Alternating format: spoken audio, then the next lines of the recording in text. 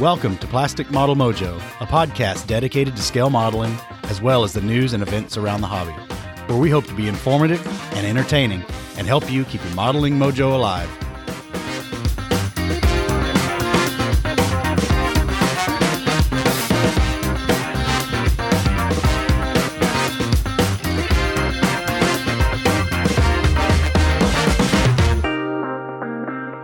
Good evening, Dave. We're back again. It's episode 48 of Plastic Model Mojo, and we're sneaking up on 50, man. I know. We're sneaking up on 2 years doing this. It's no doubt. It's creeping up quick. Of course, then again, Christmas will be here in 2 months, man. Don't even think about that. Well, I know. I got a lot of modeling done this time last year. We'll see what happens this year.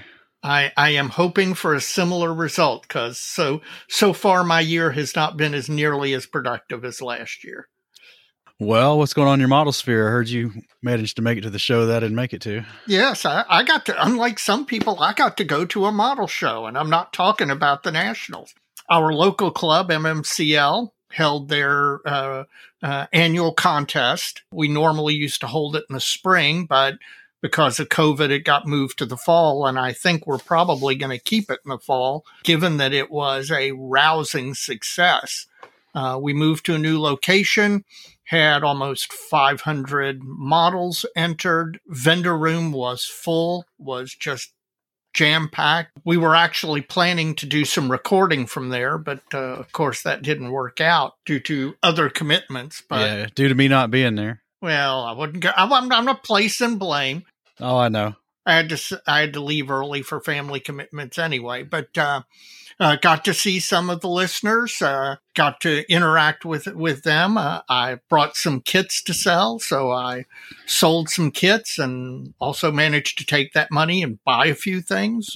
Dana Bell, the author, was vending at the show, and I picked up his book on the Kingfisher and got him to autograph it. So that's going to be on its way to your place at some point, along with 4 pints of beer. Hey, all right. Yay. Successful show. Yes, it was in every respect, including the club made money. So that's always important. You don't go into it trying to make a fortune, but you just don't want to lose money. And we didn't. We made money. And so definitely, I think they've already tentatively inked the deal for next year. So hopefully next year. Yeah. Yes. How about you? What's your model sphere been like? Well, for starters, I'm glad we're back on Sunday nights. Oh, you mean recording? Oh, recording. Yeah. So that's good. Other than that, I've been asked by some of my coworkers to bring in some of my work. Oh, well, that's nice. And they're interested to see exactly what I do and what it's all about, and all these crazy screenshots on my screensaver on the work computer and all that, and these shows I keep going to, and Vegas trips and all that. What you're doing is you're subtly sucking in a bunch of 20, 25-year-olds into modeling. That's great. Well, maybe. We'll see. We'll see about that. So I think not this week, but maybe Friday next week. I'm going to be out of town this weekend. So next week on Friday, I'll probably pack up a bunch of stuff and, well, a few things and take. Yeah, be careful, man. Don't transport too much all at once. And my desk is only so big, so yes, exactly. And I'm looking forward to that because that all came up during the interview process, and these soft skills from scale modeling kind of transferred over to this new job assignment. So it was kind of interesting the way it all played out. So I got to prove I actually do something. Yeah. Well, good. Well, they seem to be happy with you at work so far. I think so. It's working out real well. Mike, what's your modeling fluid tonight? My modeling fluid is a bourbon that's actually crafted in Tennessee, labeled Bib and Tucker. Bib and Tucker. Bib and Tucker, yeah. Where's it out of? Columbia, Tennessee, which is down southwest of Nashville. Yep, actually exactly. Southwest of Franklin. Even it's pretty far down. So lower middle Tennessee. Oh, okay. And we'll catch up at the end. But what are you about to say there? I'm having a pint of dank meme from Triptych Brewing out of Illinois.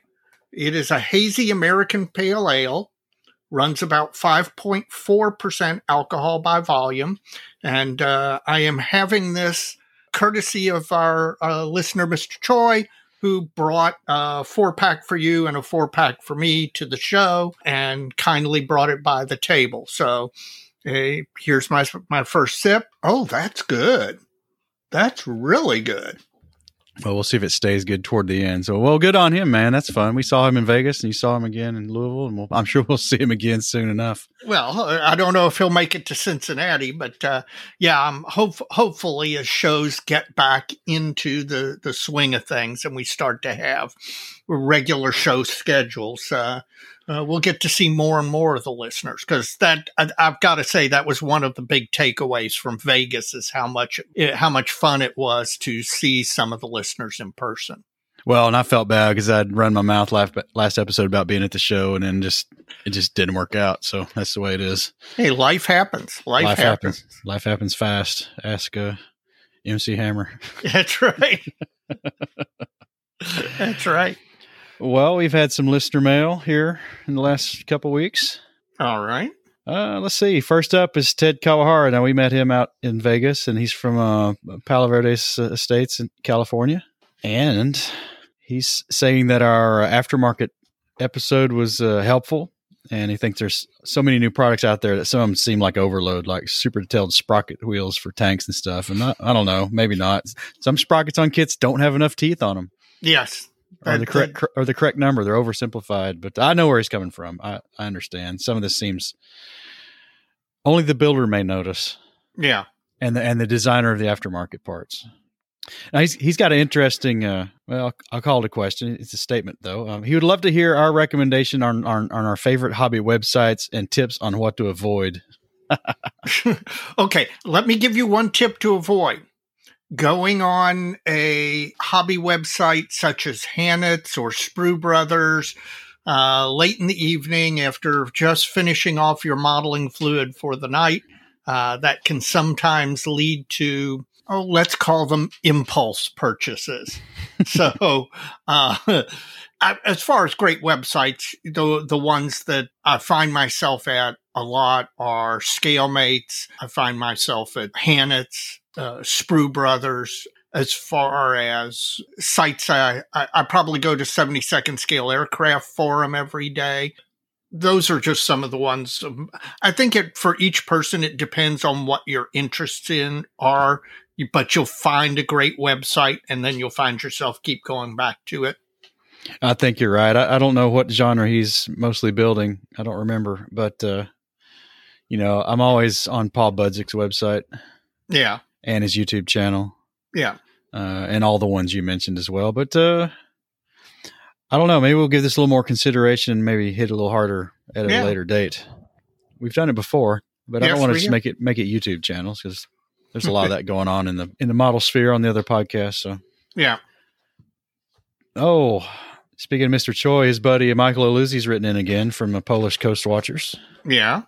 I think they're both part of that. That's Peoria, Illinois, right? Yes. Is that near Chicago? No, it's more toward the center of the state.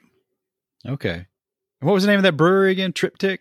Triptych Brewery, which isn't that the past all the things you can go see in Chicago? Savoy, Illinois. Okay. Okay. Savoy, well, the beer could be from near Chicago.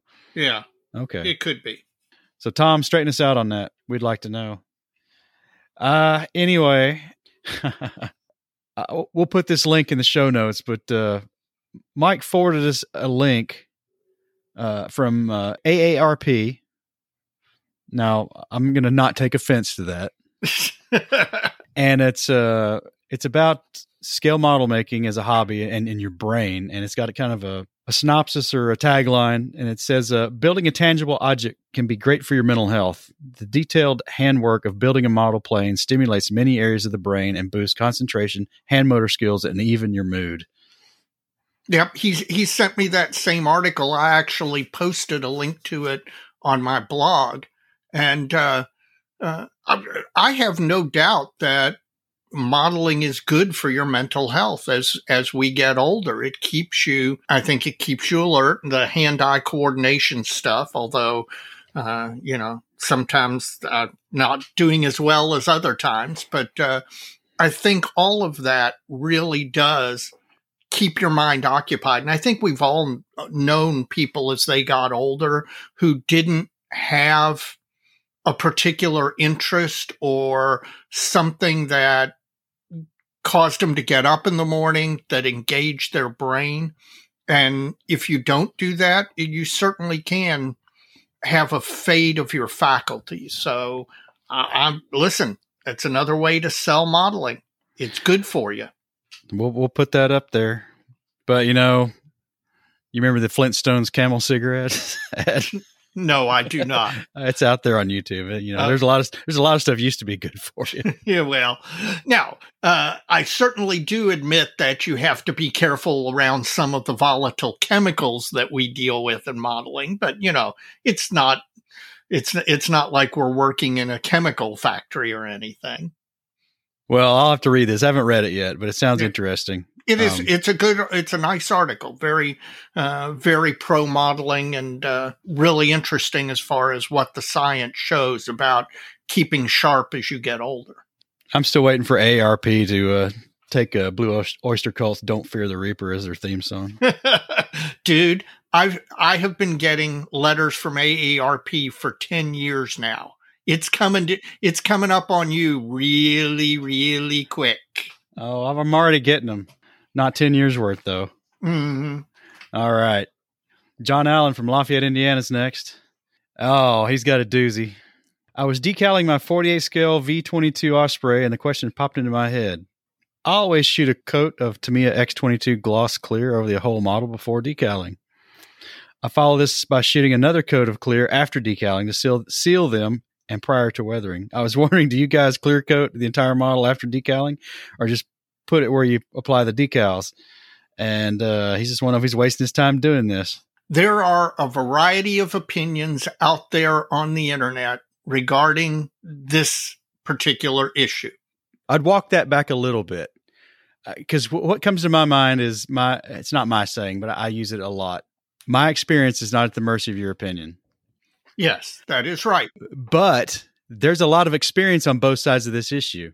Oh yeah, no, absolutely. So that doesn't really hold water. So you're right. I don't think they're opinions anymore. There's two schools of practice at this point. Yes, absolutely. Well, there's at least two schools, maybe more. Right. But I do what has always worked for me, and this is what I do, and that is I gloss coat before laying decals down. I do at least a light gloss coat after the decals have been laid down to seal them before I begin to weather. I usually weather over the gloss coat and then go in with a final matte or semi-matte or whatever finish. That works for me. I know there are people who not only say they don't do it, they seem to get a little bit angry that some people still do that. And it may work for them. But for me, this has always worked. And I think it has numerous benefits, not least of which the one that the listener mentioned, which is that it provides a barrier for the weathering. Whereas if you're weathering directly onto the paints, I think that you're taking more risk. Whereas if you're weathering on top of a gloss coat, then, at that point, I've never made a mistake that I haven't been able to remove. And that's important for me because I make a lot of mistakes.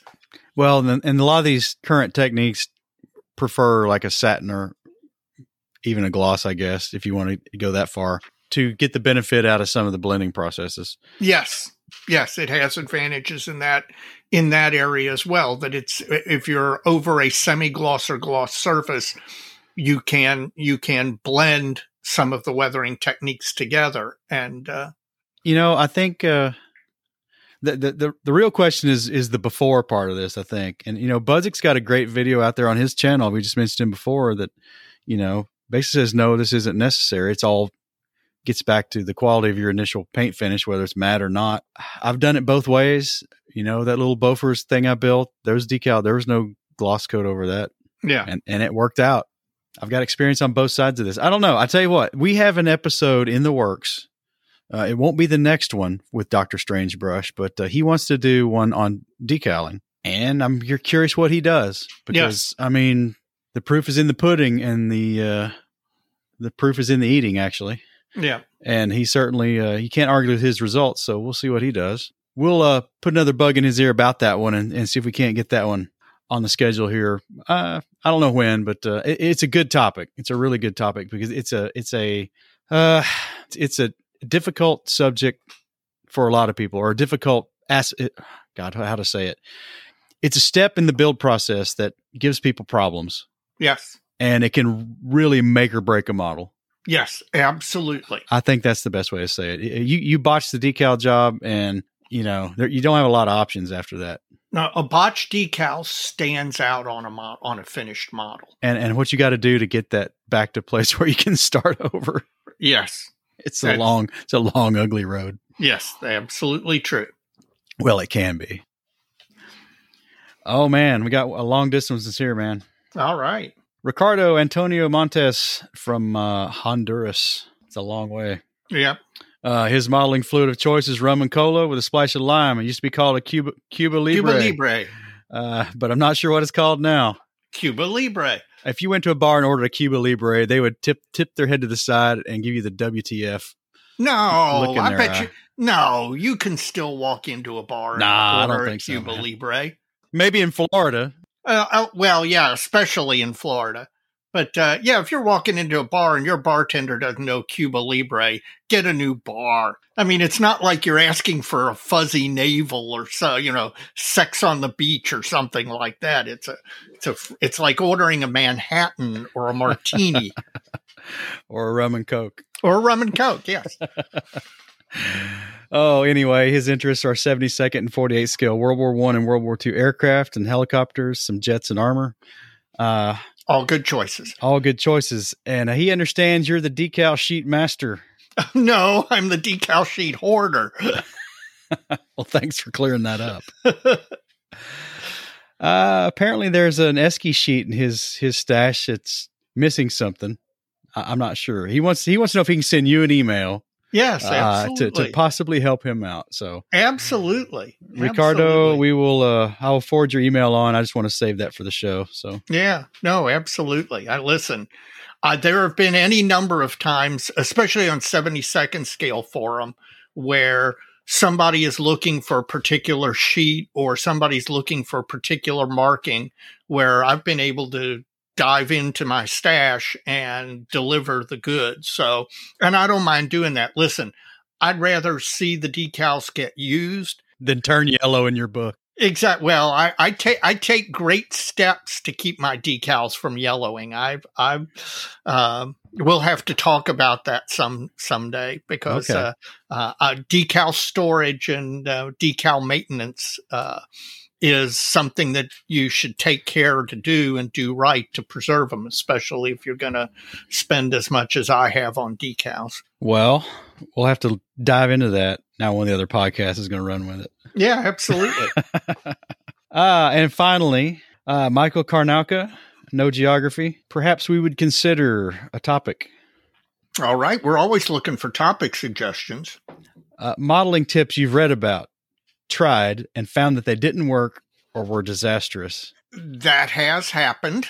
Well, it's kind of at what angle do you want that to come from?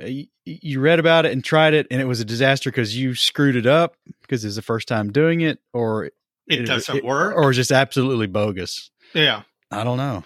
Yeah, I'll have to think about that. I don't know. Well, I can think of a few of them. I can think of things I've tried the first time they didn't work.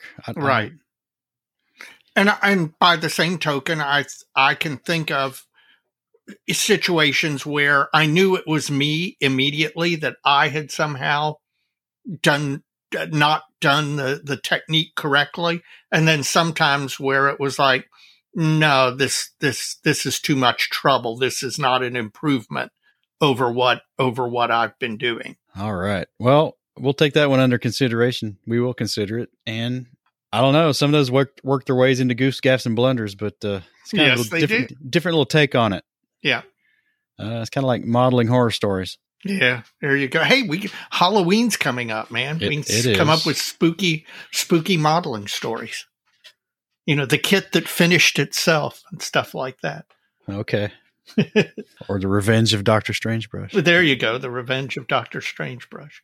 Well, that is it for listener mail. If you would like to contribute to our listener mail segment, you can do so by emailing us at plasticmodelmojo@gmail.com. And please tell us where you're from. We like to hear it. Absolutely. This is the point of the podcast where I ask everybody who's listening if they wouldn't mind taking a moment when you're done listening to this episode to rate us on whatever podcatcher app you're using to listen to podcasts. We'd appreciate a 5-star rating. That helps in driving up the visibility of the podcast.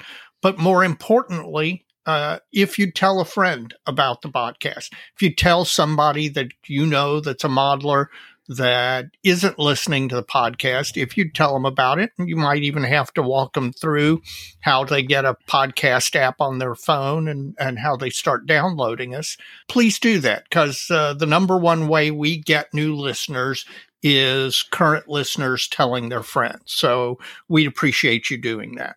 And please check out all the other podcasts out there in the model sphere. There's getting to be a lot now, and they're all good. And just give them a listen, decide what you like, or listen to them all. You can find a lot of them at modelpodcast.com. It's a consortium website we created just so we could plug them all at once and just have you go to a website and find all these other websites and dive into them, enjoy them, reach out to us, and just enjoy all these podcasts. There's a lot of great content out there, and it really, really works well with the bench time. Yeah, especially you've got to listen. Fall's coming up. There are a lot of leaves going to be hitting the ground. You're going to be spending a lot of time raking leaves and doing all that stuff. Nothing better than to listen to all those podcasts while you're out there doing your yard work. And podcasts aren't all, Dave. We also got our blog and YouTube friends out there. We got Chris Wallace up in Canada, model airplane maker. He's got a blog and a great YouTube channel. They're both good. Chris is a great guy. We talk to him pretty often. And please check out his content. Stephen Lee, another great blog, Sprue Pie with Frets. Always got something to say about the hobby. And his long-form blogs are really interesting and insightful. Yep. Jim Bates, a Scale Canadian TV. Always good for a good laugh. Yes. Check him out on YouTube. Jim Bates, Scale Canadian TV. And finally, Mr. Jeff Groves, an inch high guy. All things 72nd scale. Now, did you see Jim at the show? Jeff at the show? Yes, Jeff came down. Jeff made purchases. Jeff stashed his purchases under our table. And I got to sit down and talk with him for probably 45 minutes. And I'll tell you, I'll be perfectly frank and honest with you.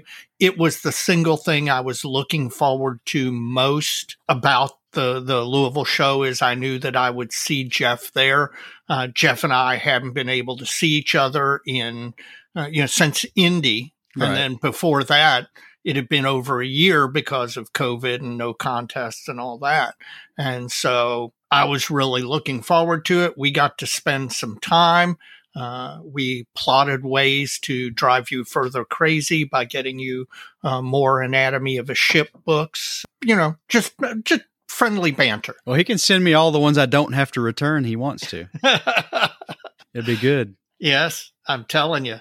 Well, I need that Tone, that 3D ship book from Kogero Publishing. Yeah, the Polish company.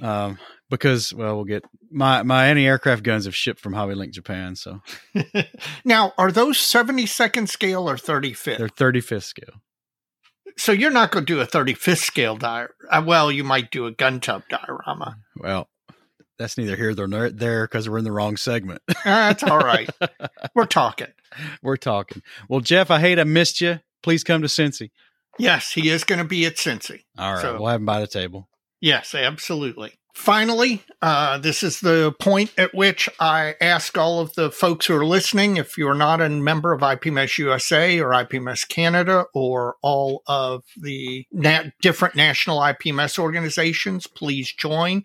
And I want to extend a thanks to everybody who's heeded the call over the last year or so and joined. I know both IPMS USA and IPMS Canada have experienced membership growth. That helps the organization. It helps the hobby. And I would suggest not only joining, but once you've joined, reach out to the officers in the organization and see what you can do to contribute, whether it's writing an article for their publication or, volunteering with the reviewer corps at IPMS USA. There's lots of ways that you can help out. And you'll help grow the hobby, just like Mike is by recruiting everybody at his new place of work. All right, Dave. Well, we're going to take a short break here and have a word from our sponsor. Plastic Model Mojo is now brought to you by Model Paint Solutions, your source for Harder Steenbeck airbrushes, David Union power tools, and laboratory-grade mixing, measuring, and storage tools for use with all your model paints, be they acrylic, enamels, or lacquers. Check them out at www.modelpaintsolutions.com. All right, Dave, we're back, and it's Wagons Ho for Omaha. Yep, can't wait. Well, at the time of this recording, Dave, it is 290 days away from when the wagons roll for Omaha, Nebraska, and the 2022 IPMS National Convention in Omaha, Nebraska. Man, I am telling you what, time is flying by. I'm happy to see us under the 300 mark. I know we just came back from a national 2 months ago, a month and a half ago. But I can't wait to go to the next one. And having been to Omaha before, I know how good it's going to be. Speaking of that, the hotel rooms become available on October 15th. At least that was their current plan. So if you're planning on going to Omaha and you want to stay in the convention hotels, that's hotels plural because there are two of them, they sell out very quickly. So October 15th, get in there and get your room. Because that's less than 2 weeks. I know it is. So I hope you got us covered, and we're going to keep this segment a little brief still tonight so we don't have national overloads. But October 15th, hotel window opens, so be in front of your computer. Yep, absolutely. Or on your smartphone. Yeah. So, Mike, what's your bench top look like? Well, I've got two bench tops in the last 2 weeks. I got the virtual bench top, and I've got my physical bench top. All right. Well, let's hear about both of them. Well, the virtual bench top, I've been playing with CAD the last week or so on Autodesk Fusion 360. Really trying to make some real parts instead of just learning how to extrude and join and cut and all that stuff in the CAD package. Actually trying to do something with it. And it's all related to the ZIS 6 truck. That's the basis for this Katusha, this BM13 Katusha I'm wanting to build, and I guess have at least mentally started that project. Well, sometimes, to be honest with you, I usually mentally start a project before I actually cut plastic. Well, you know me, I've usually mentally built the project before I even start. But anyway, the few parts that are coming from the Allen kit for this project, some of them are not very good. Wait a minute. Whoa. An Allen kit that doesn't have good parts in it? Color me shocked. Fair enough. In particular, it's one of those conversions in a box kind of kits, right? Mm-hmm. They took an existing ZIS 5 kit, which is a 2-axle truck, and they threw in some licensed copies, I guess, of Italeri's Katusha launcher, and then short run molded a bunch of parts to make it a 3-axle ZIS 6 truck. So those were the rush job kind of parts. So they're lower than the quality of all the other parts. Ooh. So that's a low bar. You see where this is going. Right? Yes. So in particular, the tandem leaf springs in the back for the 2 rear axles are kind of soapy looking. Let's just say that. Yeah. And they're not that hard from a CAD standpoint to create some new ones. And I'm going to print these off at work, I hope, and see how that goes. So I'm kind of learning to use Fusion 360. And it's funny, we were talking about this at work just the end of last week. And now SolidWorks has a maker package for $100 a year, which anybody's out there has ever looked at an enterprise CAD package. I mean, $100 a year for a subscription. Yeah, I know that sounds like a lot of money, but it's really not. I mean, that's a pittance. Really, it is. Yeah. It's really, really tempting because I know what SolidWorks will do. And I'm trying to figure out what Fusion 360 will do. It does pretty good, but I don't know. It's tempting. Well, do you already know that package? I don't know that package, but SolidWorks is a Dassault Systems product, which makes CATIA, which I am familiar with. So there's a little similarity, but it's just got more capability and a little more intuitive than Fusion 360, I suspect. I've not used SolidWorks. We use it at work, but in my capacity at work right now, I'm not a CAD user. And they only have so many licenses, so, only so many people can be using it once anyway. So till I have an actually need at work to use it, I'm not going to be using it at work. So you're trying to come up with CAD renderings to 3D print these leaf springs. Yes. To replace the parts. And these, of course, will be available in the Plastic Model Mojo aftermarket line, right? They could be. We'll see what happens. It's the second product. The etch dive brakes are the first. Oh man, you're trying to push me down another rabbit hole, man. Leave it to me. Well, moving to the physical workbench, I'm still painting and decaling ammo boxes for this ZIS-2. I know people are getting tired of hearing about this, man, but I'm a slow builder. So I'm sorry. That's just the way it is. Slow, but attention to detail. They look for folks who haven't been to the Facebook page, they look very nice. The interesting thing is, as Mike's mentioned previously, is that he's trying to make them fresh looking. And it's true that fresh looking wood is totally different and maybe a lot harder than doing weathered wood. I think I'm getting it. I don't think it's harder. You just got to come at it from the other side, and it's easy. It's easy to overdo it. Yeah. You got to be subtle, and the color palette you're using to get the variation in the planks in the box ammo boxes is different. But we talked about that last time too. Yeah. The one thing though I will say is I want to give out a nod to TJ Haller over at the Plastic Posse podcast. I don't know if you saw his recent post.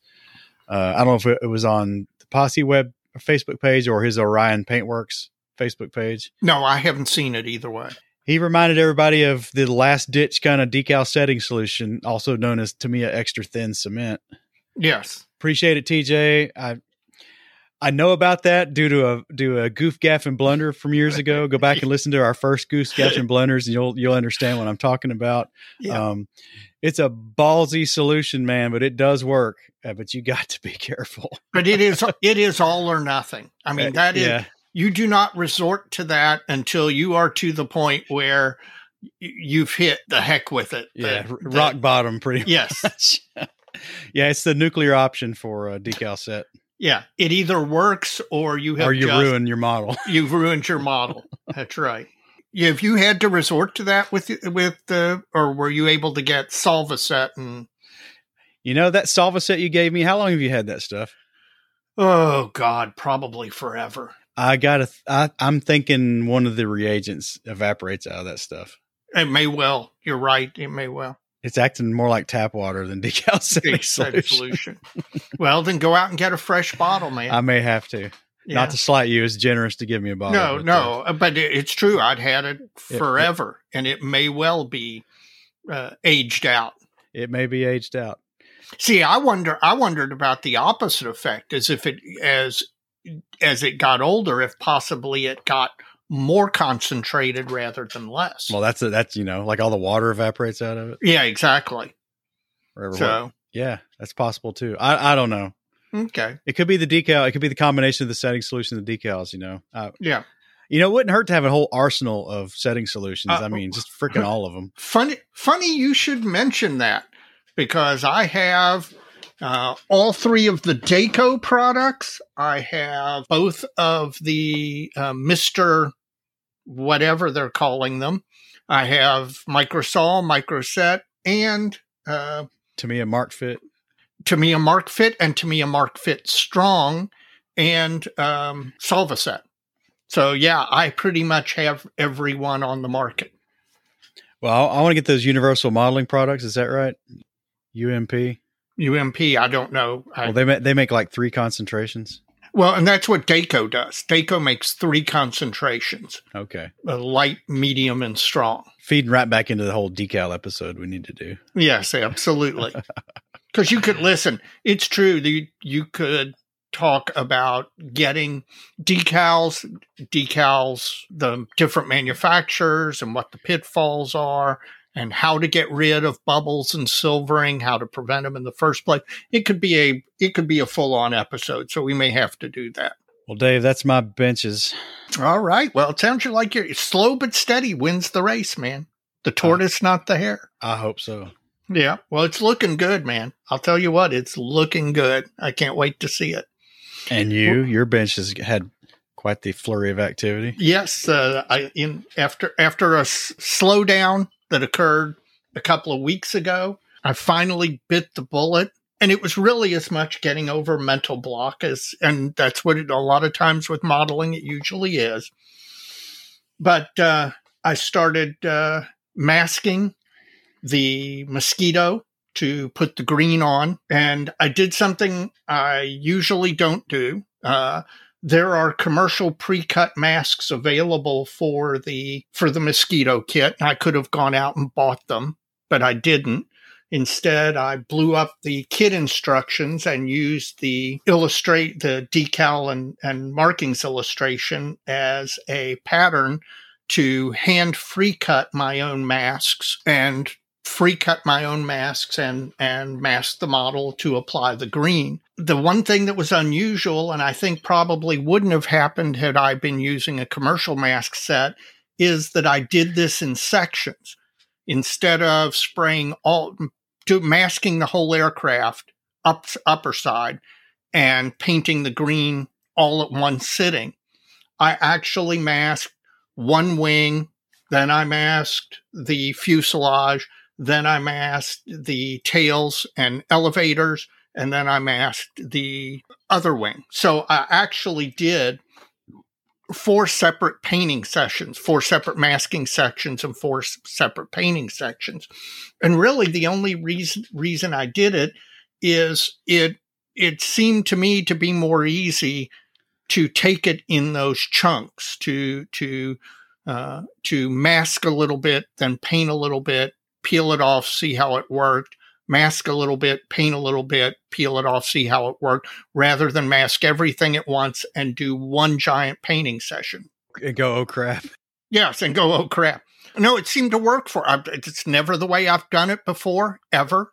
And it worked, and I like it. And so the mosquito has the green on the top color, and I went back in with my Harder and Steenbeck Infinity and took that green and lightened it up and went in and clouded the green areas after all the masking had been removed. That was just freehanding, clouding and highlighting the green only areas without any masking on the model. And I would never have done that with any other airbrush, but literally that Harder and Steenbeck Infinity, if you get the paint mix right, you dial the pressure down to about 8 to 10 PSI, and you get very close up on the model.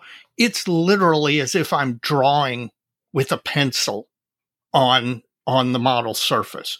The level of control is extraordinary. It's different than anything else I've ever experienced. And I've been airbrushing for 30 years. It's just awesome. It was a wonderful experience. So now I'm going to do some more shading on the upper surfaces, a little bit of shading and stuff. And then at that point, I'm going to gloss it up and start putting decals on it.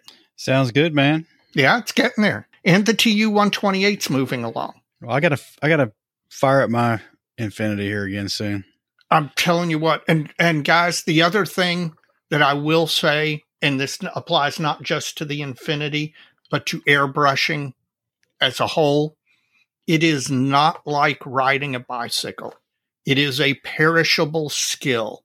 And if you don't airbrush regularly, and for those of us who are slower builders, that can be a challenge sometimes.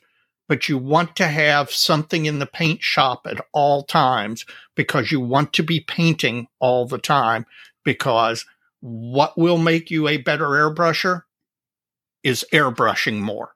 So I highly recommend it.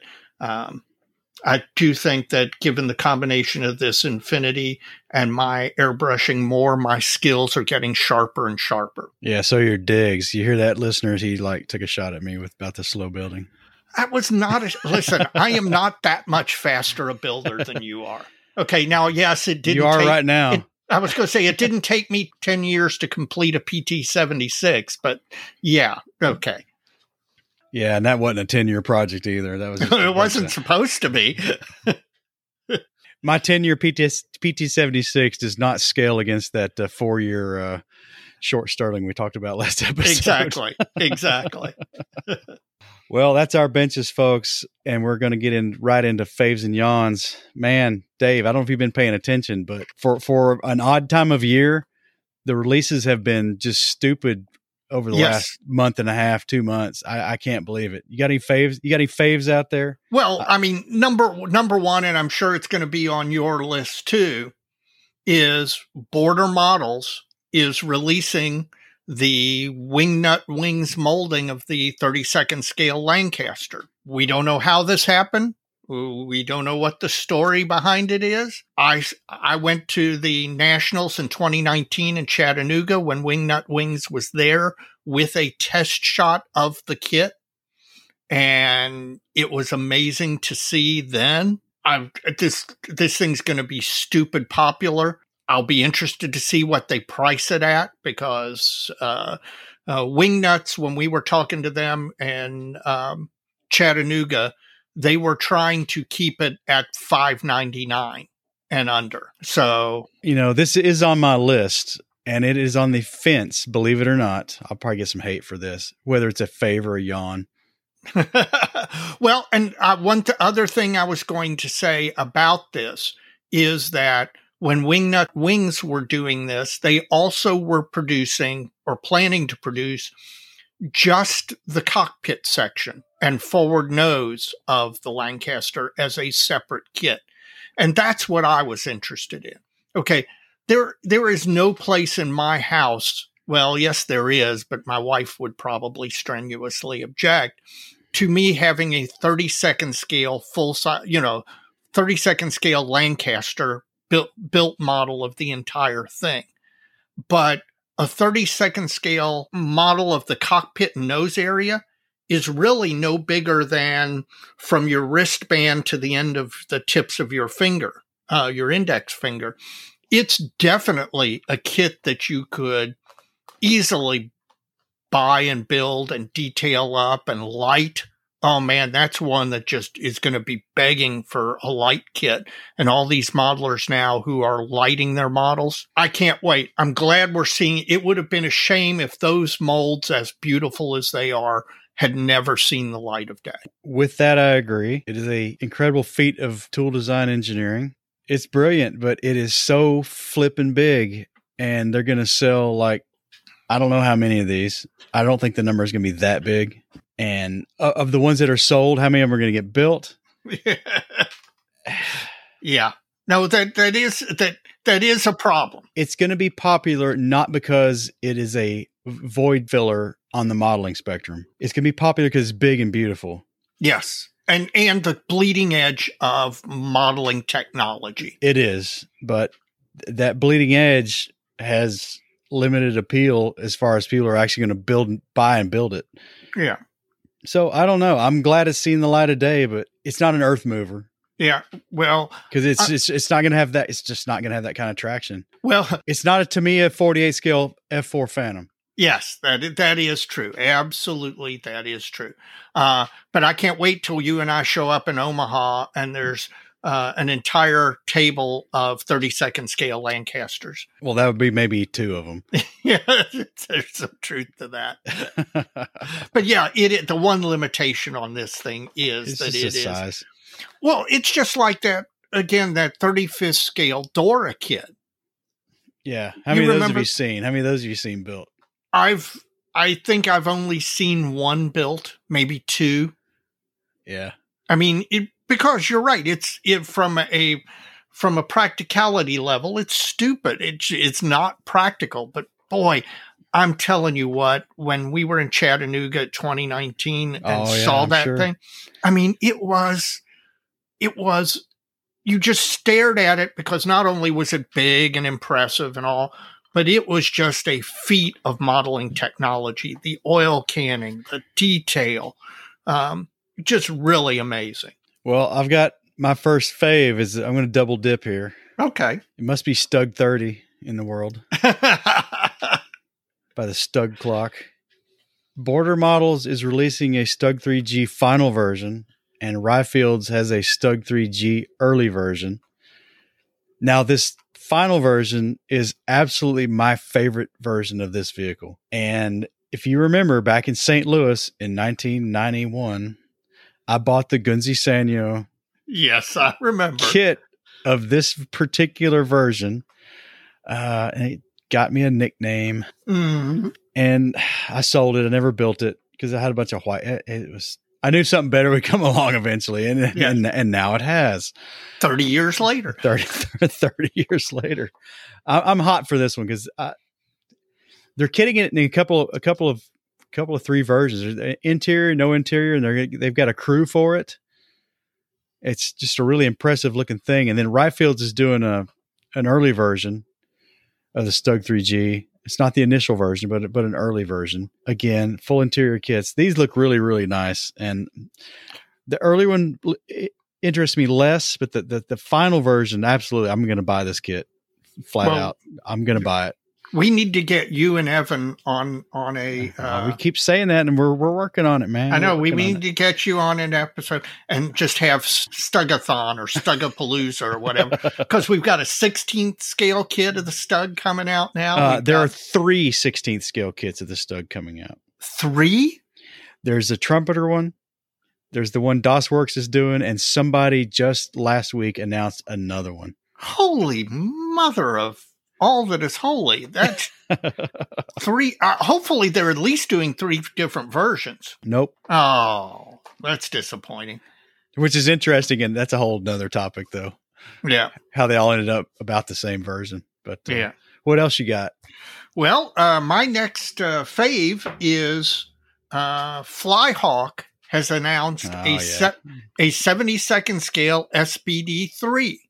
Mm-hmm. And we're assuming they will eventually do a 4 and a 5 as well. And in fact, who knows, might even go back and do a 1 and a 2. We have needed this in 72nd scale. The only decent SBD kit forever has been the Hasegawa kit. And the Hasegawa kit has been very spottily released by Hasegawa. It will be available and then it disappears for 10 years. Then it's available in a special double boxing that quickly disappears. And those kits are 1970s molds. They're really nice kits, but they are 1970s molds. They don't have any interior to speak of. The engine detail is not the greatest. Obviously the dive brakes are molded in plastic rather than photo etch or resin. Flyhawk does some fantastic stuff. And if ever there was a kit that cried out for a new mold, it was the SBD. And I'm super happy to hear this. And Flyhawk has a really good reputation for doing good models, so I can't wait. Now, time frame was, when was that one mostly in service? Was that a midway one? Well, the SBD 3s were from the beginning of the war. They were predominant probably through 43 and into, they still were around. I know my late father-in-law enlisted in the Navy in 1944. and he was sent down to Miami. He was training with the Navy. He was a gun synchronizer, and the aircraft that they had him training on were old, beat up, no longer frontline service. They were SBD 3s and 4s in Miami. Luckily, the war ended before he had to go to the Pacific. But can you do a red dot star? Oh, you mean the early? Yes. Yeah. Yeah, you can do an SBD 3 from the beginning of the war. Yeah. Okay. Well, cool. Yeah. I see me buying one of those. Well, in fact, if they'll go back and do the 1/2, the SBD 1, you can do a yellow wing. So that's one of the reasons to hope that they're going to do the earlier versions, because the SBD was briefly in service before the Navy got rid of the yellow wings marking. So if they do an early one, you'll actually be able to build a yellow wings. Well, that sounds like a good one. I saw that announcement and I was like, yeah, I'll probably get one of those. Yep. Hey, I've got you in, man. You got me in. Especially, it's Navy. Yes, that's right. Well, my next one's Tamiya's M18 Hellcat. Is it a fave or a yawn? It's a fave. You kidding Now, me? Who has done the Hellcat before? I think AFE Club, and they left the canvas off the mantlet, and they offered that maybe as an add-on later. Yeah. Yeah, that's real swell of them. Because like how many were built without that or went into service without that canvas on there? Like maybe none. Yeah. But no, it's Tamiya. It's an open top tank destroyer. It's my favorite of the tank destroyers. You know, the M10, the M36, and the M18. See, I'm an M10 fan. I gotta say, I like it too. But I think the Hellcat was the fastest tracked AFV of the war. Oh yeah. Period. Oh yeah. So we'll see. I mean, it's Tamiya. It's not going to be bad. Yeah, really. How bad could it be? It's going to, there'll be some simplification for ease of construction, but somebody will fix that with aftermarket. It's going to be a good kit. I'm going to get that for sure. What else you got? I got a yawn. Lay it on me, man. Okay. I'll explain the yawn. Revell is re-releasing their Star Wars X-Wing in 1/57th scale. And while I got no problem with Star Wars, I got no problem with X-Wings. I think they're beautiful. Lord knows the fine mold 72nd scale kit is freaking amazing. The Bandai one's not bad either. Bandai not bad either. Why for all that is holy, why did Revell decide to model this in 1/57th scale? Okay, I understand if you're building a Death Star, you can't do that in 72nd scale or 1/44th or even 1/250th or a Star Destroyer or whatever. But this thing is the size of a modern jet fighter. If you go it is. From the scale of the person. There's no reason for them not to do that in 72nd or 48th scale. Why they would choose to box scale something like that in this day and age, I'm mystified by that. Well, I would want to know the lineage of that kit and wonder if it came from somewhere else. I don't know.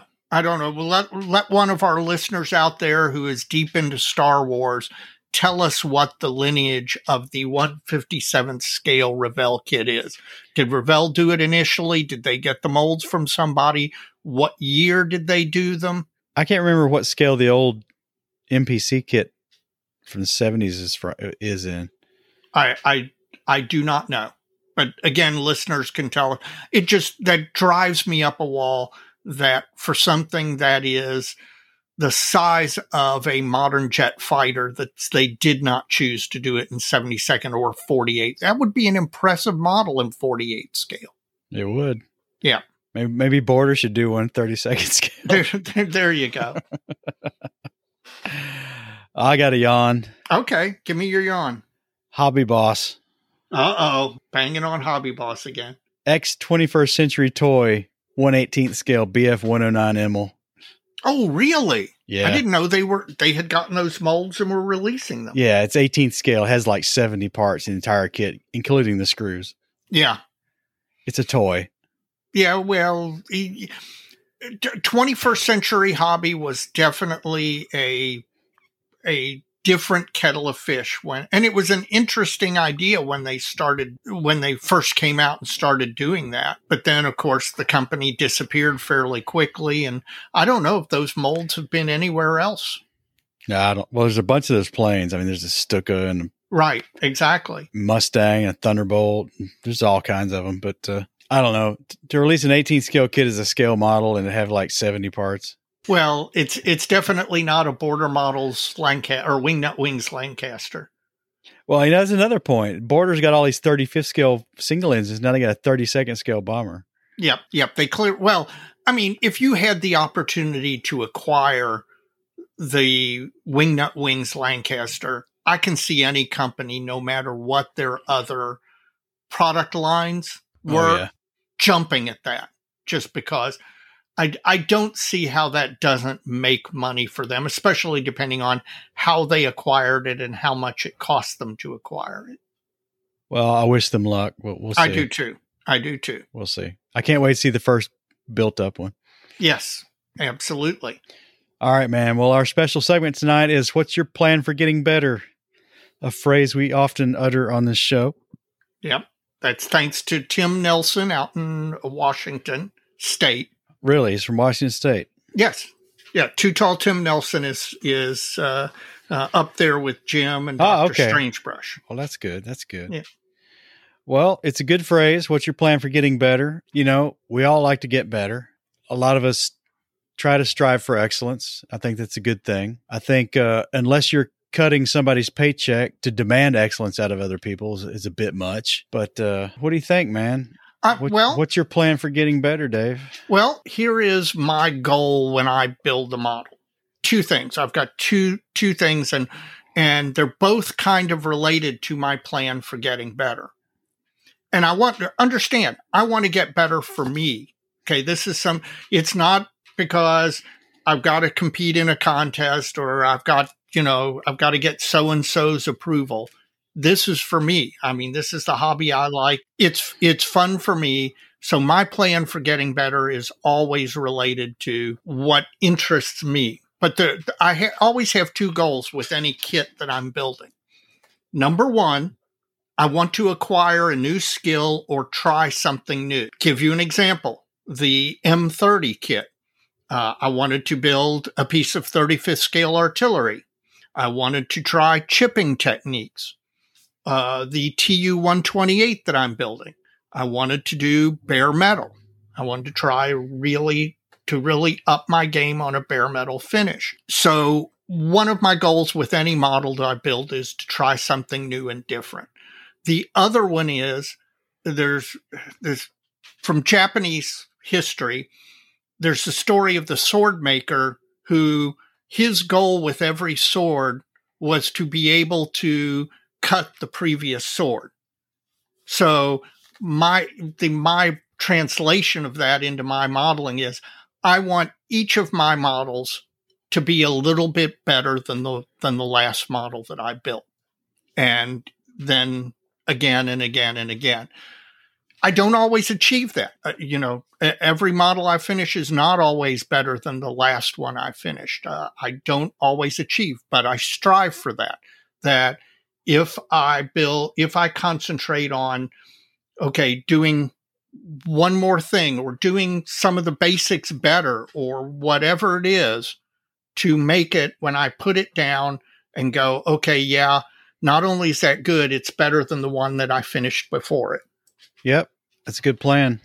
Yeah. That's my plan for getting better. At least that's the basics of it. How about you? When I'm doing project planning, I often try to identify opportunities for a new technique or a new fabrication method. And, you can see that kind of my current project selection, like this Katyusha. I know I want to replace some of the parts, and exploring 3D printing is going to kind of help facilitate that because I want to try to do it without building it by hand from scratch.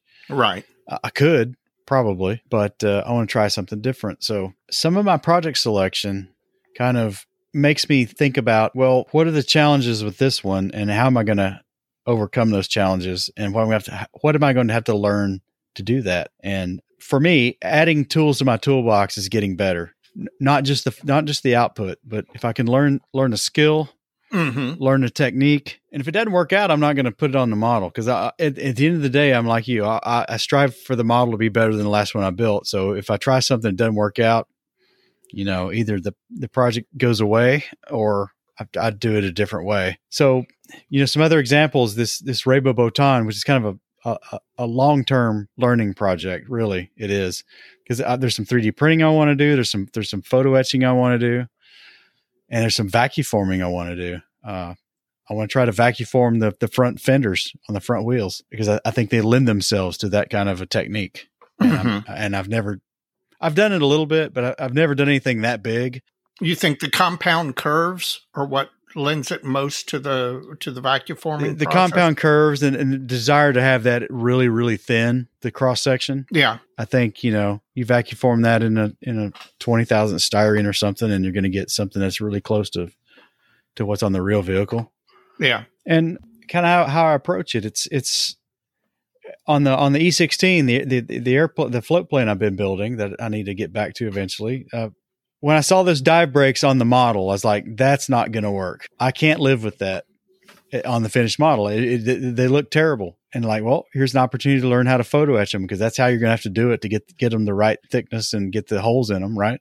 Right. And that gave me an opportunity to use a technique I had read about on, Starship Modeler, that website. And I put that to test, and it worked out. Took a little trial and error, but I got it. So now that's in my bag of tricks, and the quality I got was good enough to put on the finished model. So I'm really pleased with that.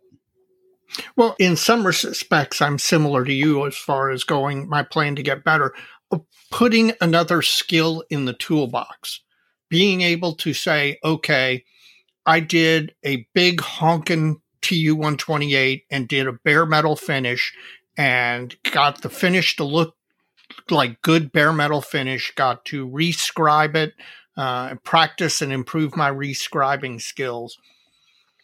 There's a sense of accomplishment to that. Then not only does that mean I can go build another bare metal aircraft, and Lord knows one of my interests is Russian aircraft, and there are a lot of bare metal Russian aircraft, let me tell you.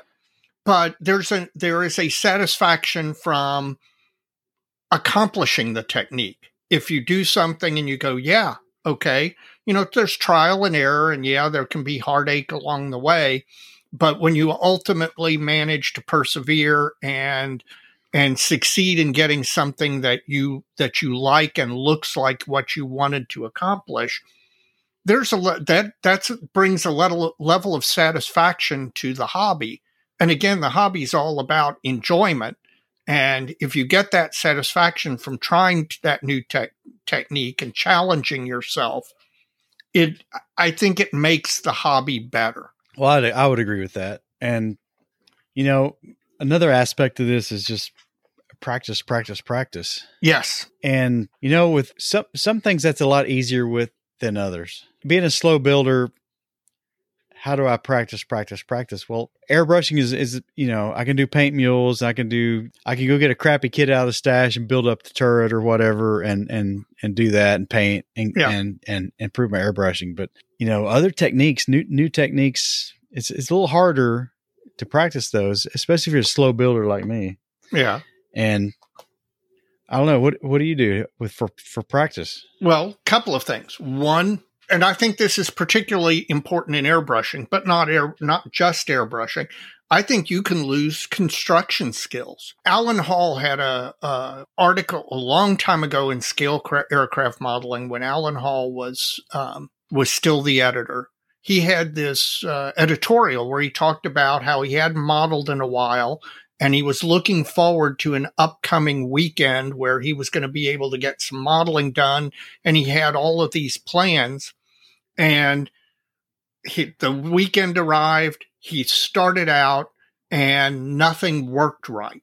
Okay. That everything wasn't flowing the way, and he became frustrated from it.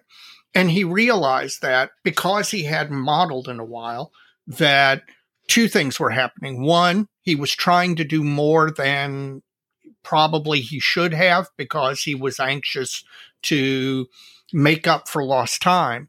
And two, that even the basic things of assembly and airbrushing as well, but even basic assembly is a learned skill. And that, if you're not doing it regularly, when you do get a chance to do it, your temptation is to rush through it.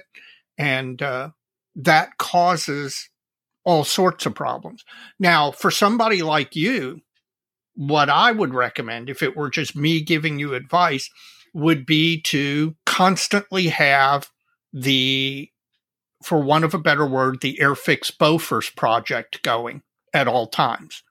Something that is small, simple, that you're not going to, it's not an engineering project. It's not a scratch build and redo. It's an out of the box project where you're not going to do research on it. You're not going to you're not going to find out what's wrong with the kit and try and accurize it.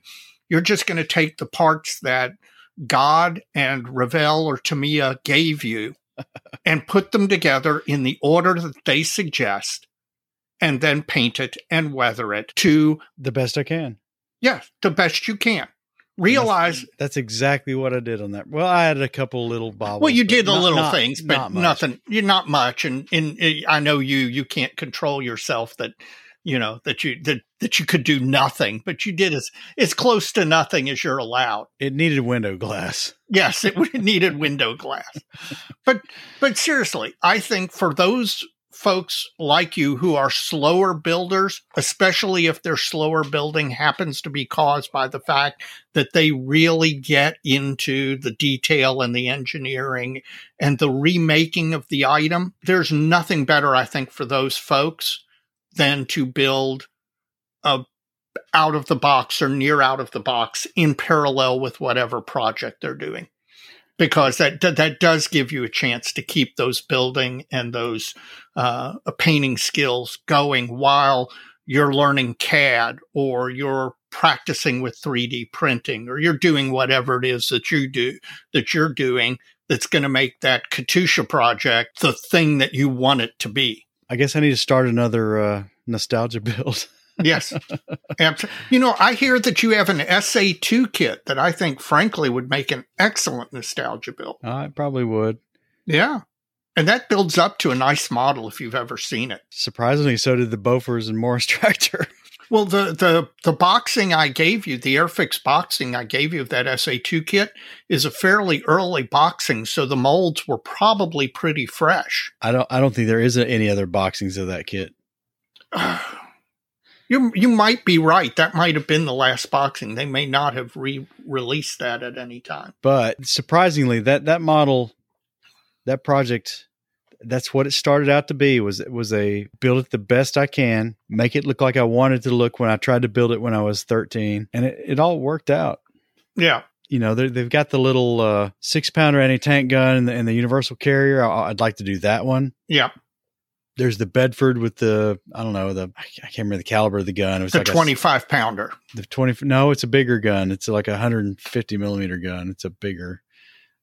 Anyway, there's the Morris or the Bedford and whatever. It's another gun and tractor kind of combination, but I'd like to do that one too. And I was really pleased with the way that came out, and it just makes me want to do more of them because I did. That was a practice. That's exactly what that was. Yep. And that is, if you want to get better, that's the way to do it. Again, it's just like, how do you get to the Met? Practice. When we were in Vegas, I was talking to Scott from Plastic Posse Podcast, Scott Gentry, and he said, "Man, this thing looks so much better live than it does in the photographs." And he was talking about specific areas, and it just was confirmation that I had accomplished what I was trying to do with that kit. Yeah, and just the paint job on it, and because it was still, there's no dry brush on that at all. It's all. Well, that's because you didn't have dry brushing paint available. Well, something like that. It's not cool anymore, man. Yeah, I know. Boomer's dry brush. Yes, Boomer's dry brush. But it turned out good. But another aspect of that kit and my float plane is moving out of scale and genre comfort zone. Yes. Yep. And I do think that's what I'm doing with the M30.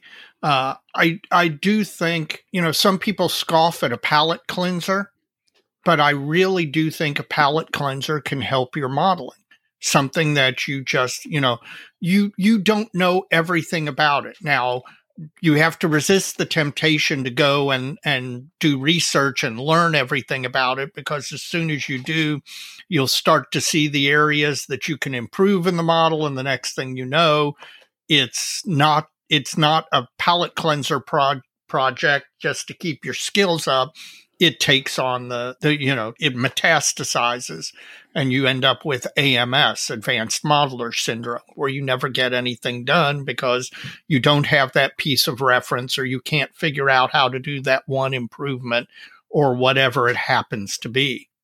But I do think that it really is an important thing to do, especially for somebody like you who builds multi-year projects. Who the Katusha might take you a year and a half to accomplish. The Reba Botan clearly will. So you got to have something on your table. And I'll go back to what I said before. I think it's important to have one thing in the paint shed all the time and one thing on the construction table at all times, so that you're constantly doing one or the other, back and forth, depending on what your mood is. Because generally I can't airbrush unless I have an hour or two. And There are many times I don't have an hour or two to model. So I wanted to have construction available where I can build a wheel well or a landing gear or whatever part of a model, and, get in 30 minutes of modeling and still do something and keep the skills fresh. All right. Got anything else? No, I think that's about it. Well, I'd like to hear what the listeners do to get better. What's their plan? What's your plan? What's your plan for getting better, listeners? What are you doing? What advice you have to further your skills, further the quality of your work? How do you feel about that? Let us know. Absolutely. Well, man, we're getting close to the end here. We need to do our modeling fluid wrap up, Dave. Well, I will tell you, I am down to the last sip of Dank Meme, and this is definitely a beer I would drink again. Mr. Choi, thank you yet again. It's a hazy American pale ale, and not necessarily something I might have picked for myself, but this is very, very drinkable. Well, I can't wait to try it. Yep. We'll have to arrange that before I drink them. So how about yours? Well, this Bibb and Tucker is interesting. It's like I said, it's a bourbon. It's 96 proof. So it's a little hot. And it comes across as a little hot. And I think it comes across a little hot because it's a 6-year age. Okay. So that's kind of on the fence, That's like, right. It's not a 4 years, but it's not an 8. Right. And there's a big difference between a 4 and an 8. Oh, absolutely. People who don't drink a fair amount of bourbon, there is a world of difference between a 4-year bourbon and an 8-year bourbon. Now, I'll say again, it's a bourbon. It's not a Tennessee whiskey. And folks are like, well, what the hell is the difference, right? Well, a Tennessee whiskey has an additional filtering process at the end. Right. It's called the, what is it? Lincoln County process, something like that. Something like that.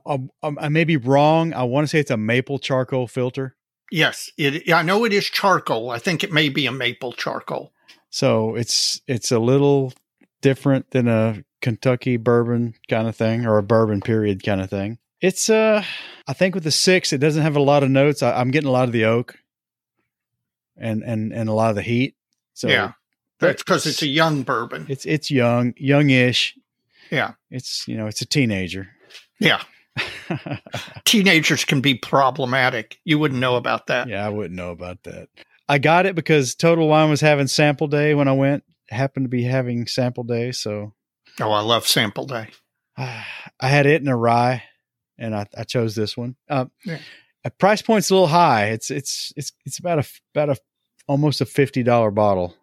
I'm thinking not again. Yeah. I'm thinking get this to 8-year, get it to 9, 10. This is going to be something pretty good.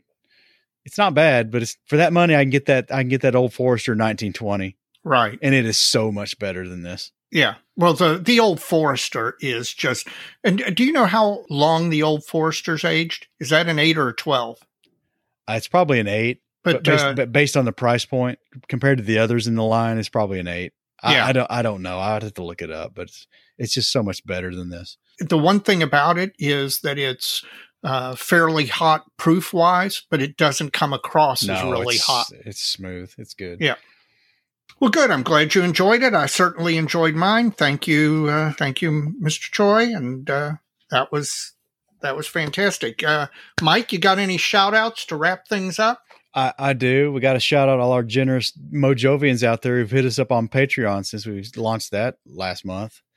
Thank you. Yes, thank you, Matt O'Meara. Thank you, Eric Simmelmayer. Thank you, Dan Knopfel and David Fuller and Michael Shelby. We appreciate this. And for folks who want to use Patreon, you can go to www.patreon.com/plasticmodelmojo. And that takes care of all your reoccurring contributions for you. If you want to subscribe to that and do it that way, that's great. We appreciate it very much. PayPal's still out there. I want to thank Christopher Church for his ongoing support via PayPal. You can do that by going to www.plasticmodelmojo.com. There's a heart icon in the upper right-hand corner. You can use that for a one-time donation or a self-motivated reoccurring contribution, which Mr. Church has done and which several others have done. And we appreciate that very, very much. Thank you all for your generosity. It's greatly appreciated. Absolutely. Let me second all of that. Well, my first shout out is to Mr. Choi for supplying the modeling fluid for this episode. You chose well. One of the great things about listeners coming to see us in person and bringing us the occasional modeling fluid is it gives Mike and I the opportunity to sample items that we don't get to see here locally. I'm all about trying different stuff, be it a Texas bourbon or an Illinois hazy American pale ale or whatever else. So we really do appreciate it when you all do that. Thank you very much. Oh, yeah. Thanks a lot. Got another one, Mike? I don't think I do this time, Okay. Dave. Well, I do. I've got another one. What you got? It's kind of related to your last one on mini art because I got the Res Kit resin wheel set for the TU-128 and purchased it and got it and had a buggered wheel hub. This thing's got 16, 17, 18, 19, 20 wheel hubs. And one of the 20 wheel hubs was boogered. It had a flaw in it. I reached out to Res Kit. They asked me to basically show that indeed I did have the kit. So I took a picture of the wheel hubs that I had and the boxing material, the illustration. And they very quickly reached out and said, all we want you to do is pay postage. We'll be happy to send you a replacement for the part. Provided me a link to pay the postage, which I did. And I don't blame them from the Ukraine. That's not insignificant postage, no matter what you're sending. So I did. And my package is somewhere between the Ukrainian postal system and the U.S. postal system as we speak. So as I've said before, when manufacturers go out of their way to give good customer service, we modelers owe it to those manufacturers to speak out and to say, yeah, these guys are good guys. These guys did it right, so that we patronize those manufacturers. Well, that's good to hear. Yep, it is. I think I suggested you do that. You did. In fact, it was your suggestion because of your recent experience with mini art. And I followed the suggestion and it worked out beautifully. So thank you. Now, she was seeking discounts off the asking price, but my antique shopping mother would always say, if you don't ask, you don't get. That's true. That's true. So there you go. She's right.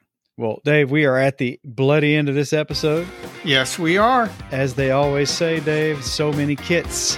So little time, Mike. I'll see you next time. All right, man. Take it easy. Have a good modeling week. You got it. You